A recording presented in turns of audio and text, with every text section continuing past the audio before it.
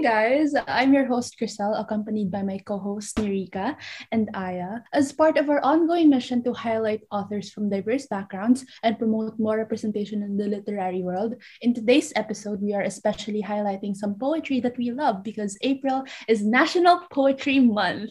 Additionally, with the 22nd of April being Earth Day, we are also excited to talk about poems specifically about nature to celebrate our planet. With Earth Day approaching in May, I think it's so important to recognize that we should be taking steps together to help our planet not just for one day a year, but 24/7, 365 days a year, especially with the drastic changes happening to our planet due to global warming and rapid climate change. I completely agree. So, we are going to share poems from the 19th and 20th centuries before transitioning to some conventional ones from the 21st century. But first, to recap, what exactly defines a poem? Going off a strictly technical and structural explanation, a poem is defined as a piece of writing that partakes of the nature of both speech and song that is nearly always rhythmical, usually metaphorical, and often exhibits such formal elements like meter, rhyme, and stanzaic structure. Though that may be a very technically correct explanation, the rules for poetry are a lot more open to interpretation and creativity. In my opinion, I honestly think that poems are really abstract vehicles of expression, as they convey complex ideas, emotions, and stories. There are a lot of different elements that can be used, like symbolism, rhythm, or allegory, but it really depends on the poet. I think the best way to really see all of this in action is through actually reading poetry.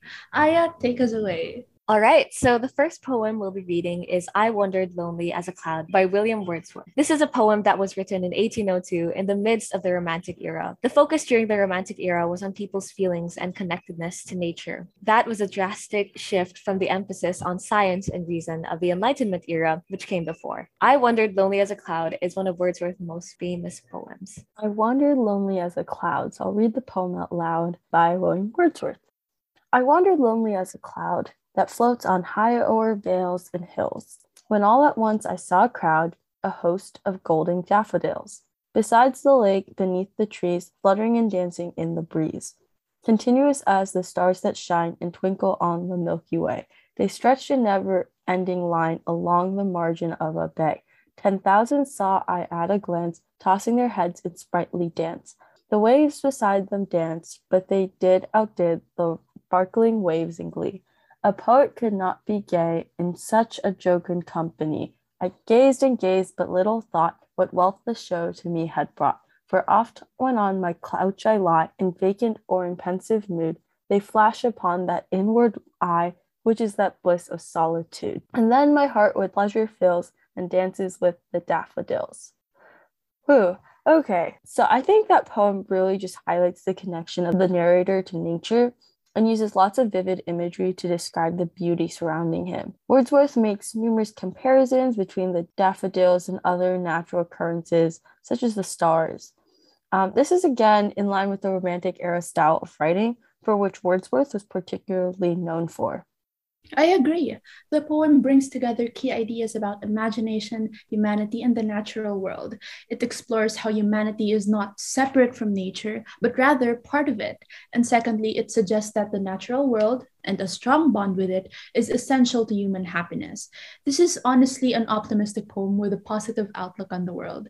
This happiness is drawn from the speaker's interaction with nature, in turn, encouraging the reader to appreciate the natural beauty that is all around them. I think you are right. Though the title might be a bit misleading, it really is meant to be an optimistic poem. This poem really emphasizes direct engagement with nature, something that is probably even more relevant now, given the impact of humans on our planet. And the next poem is Stopping by Woods on a Snowy Evening by Robert Frost. This was written in 1923, a period in which modernism was a major movement. Including Robert Frost, poets like Wallace Stevens adopted experimental style approaches such as form, rhyme, imagery, and subject matter. So this is the poem Stopping by the Woods on a Snowy Evening by Robert Frost. Whose woods these are, I think I know. His house is in the village, though. He will not see me stopping here to watch his woods fill up with snow. My little horse must think it queer to stop without a farmhouse near. The between the woods and frozen lake, the darkest evening of the year. He gives his harness bells a shake to ask if there is some mistake. The only other sounds the sweep of easy wind and downy flake. The woods are lovely, dark and deep, but I have promises to keep and miles to go before I sleep. Thank you for that, Chriselle.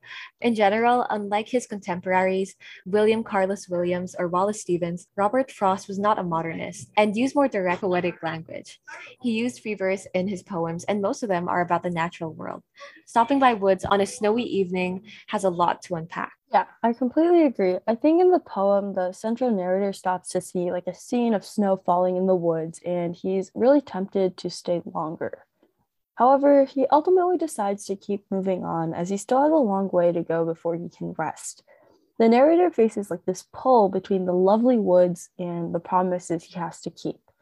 There have been many interpretations of this poem, and especially those two lines, but we think that it implies several things, including have to choose between adventure and responsibility. The last poem we'd like to discuss is Third World Geography by Cirilo Bautista.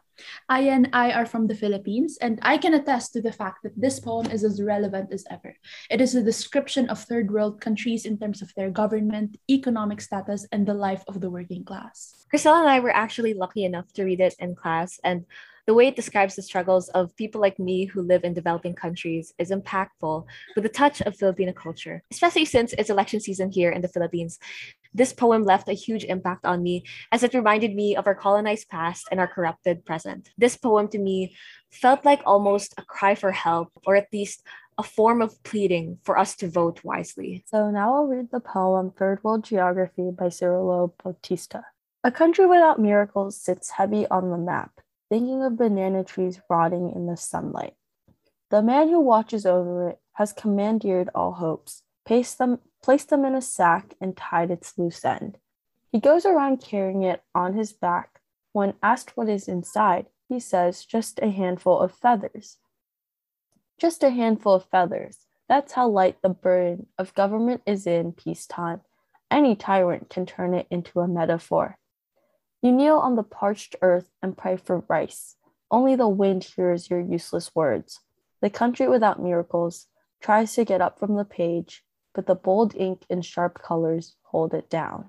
So yeah, that was a lot to unpack there. And like Crystal and Aya mentioned, it really just describes the struggles of people who live in developing countries and contrasts it with what the government is like. And it's definitely a more contemporary poem, which contrasts with the two earlier poems we read today. And after discussing the works of our featured poets today, you can definitely see how poetry has transformed in form, style, and presentation, starting from the era of Romanticism to Robert Frost's modernism, and then the contemporary Third World Geography poem, if you will. These works reflect the periods that they are situated in and the different issues that are pressing and concerning for them, which really proves how societal views and norms play a crucial part in influencing and shaping literary works of the respective times. I agree with that. And I really like the last poem because, especially when he says just a handful of feathers, just a handful of feathers, it highlights Filipino resiliency, which is often romanticized, but this poem doesn't necessarily romanticize that. Rather, it puts it in a more judgmental light, in a sense that it judges the political conditions in the Philippines and how it affects the economy and the everyday lives of common folks and farmers and the working class. In addition to the three poems that we read earlier, which again were really beautiful and relevant today, we'd like to recommend the following poetry books. For a more contemporary read, check out Rupi Kaur's Milk and Honey book, which is really famous on Instagram, I saw. Selected Poetry by John Keats, Leaves of Grass by Walt Whitman, an anthology of Robert Frost's poems, Diving into the Wreck by Adrienne Rich, and Ariel by Sylvia Plath. Thanks, Giselle. And honestly, reflecting on these nature poems made me really think about climate change and the devastating impacts humans have had on the earth. Overfishing, deforestation, industrialization have all had major implications on the planet. And yeah, like I just totally see where you're coming from, and it makes a lot of sense. It's pretty devastating to see how humans have ruin the earth almost in a way, but I'm still optimistic for the new generation and the leaders that have emerged in the fight for global warming, holding big corporations accountable for their footprint. I agree with holding big corporations accountable for their carbon footprint instead of blaming it on individuals who actually don't have the capability to live green. Because let's face it, being sustainable brands, or even thrifting is getting more expensive nowadays. Like me, sometimes I'm forced to buy clothes from fast fashion companies because it's cheaper, but it doesn't mean necessarily that it's sustainable. So I agree on that part. Thank you, Mariga. And it's also important to remember that we only have one home, and that's planet Earth, which is more important than money or anything. Because what are we going to do with all the hard work that we're doing now?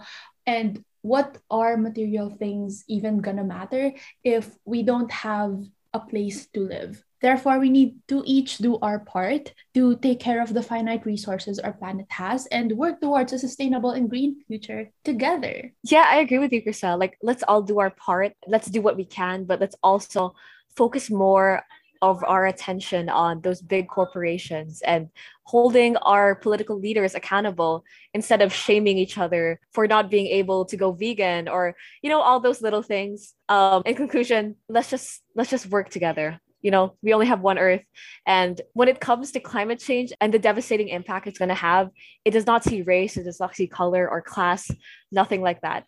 Yeah, and with that, anyways, we just hope that you gained some insight and get the chance to pick up some of these poetry books to get those reading muscles into shape. And with that, that brings us to the end of today's episode. Thank you all so much for being with us today, and we hope you had as much fun as we did. If you have any questions or suggestions you would like to make, please refer to the post on the Book Creators Instagram account or check out our website, bookcreators.org, for more details. We would love to hear your thoughts. Again, this was a very insightful podcast episode. So see you next time for more. And as always, happy reading.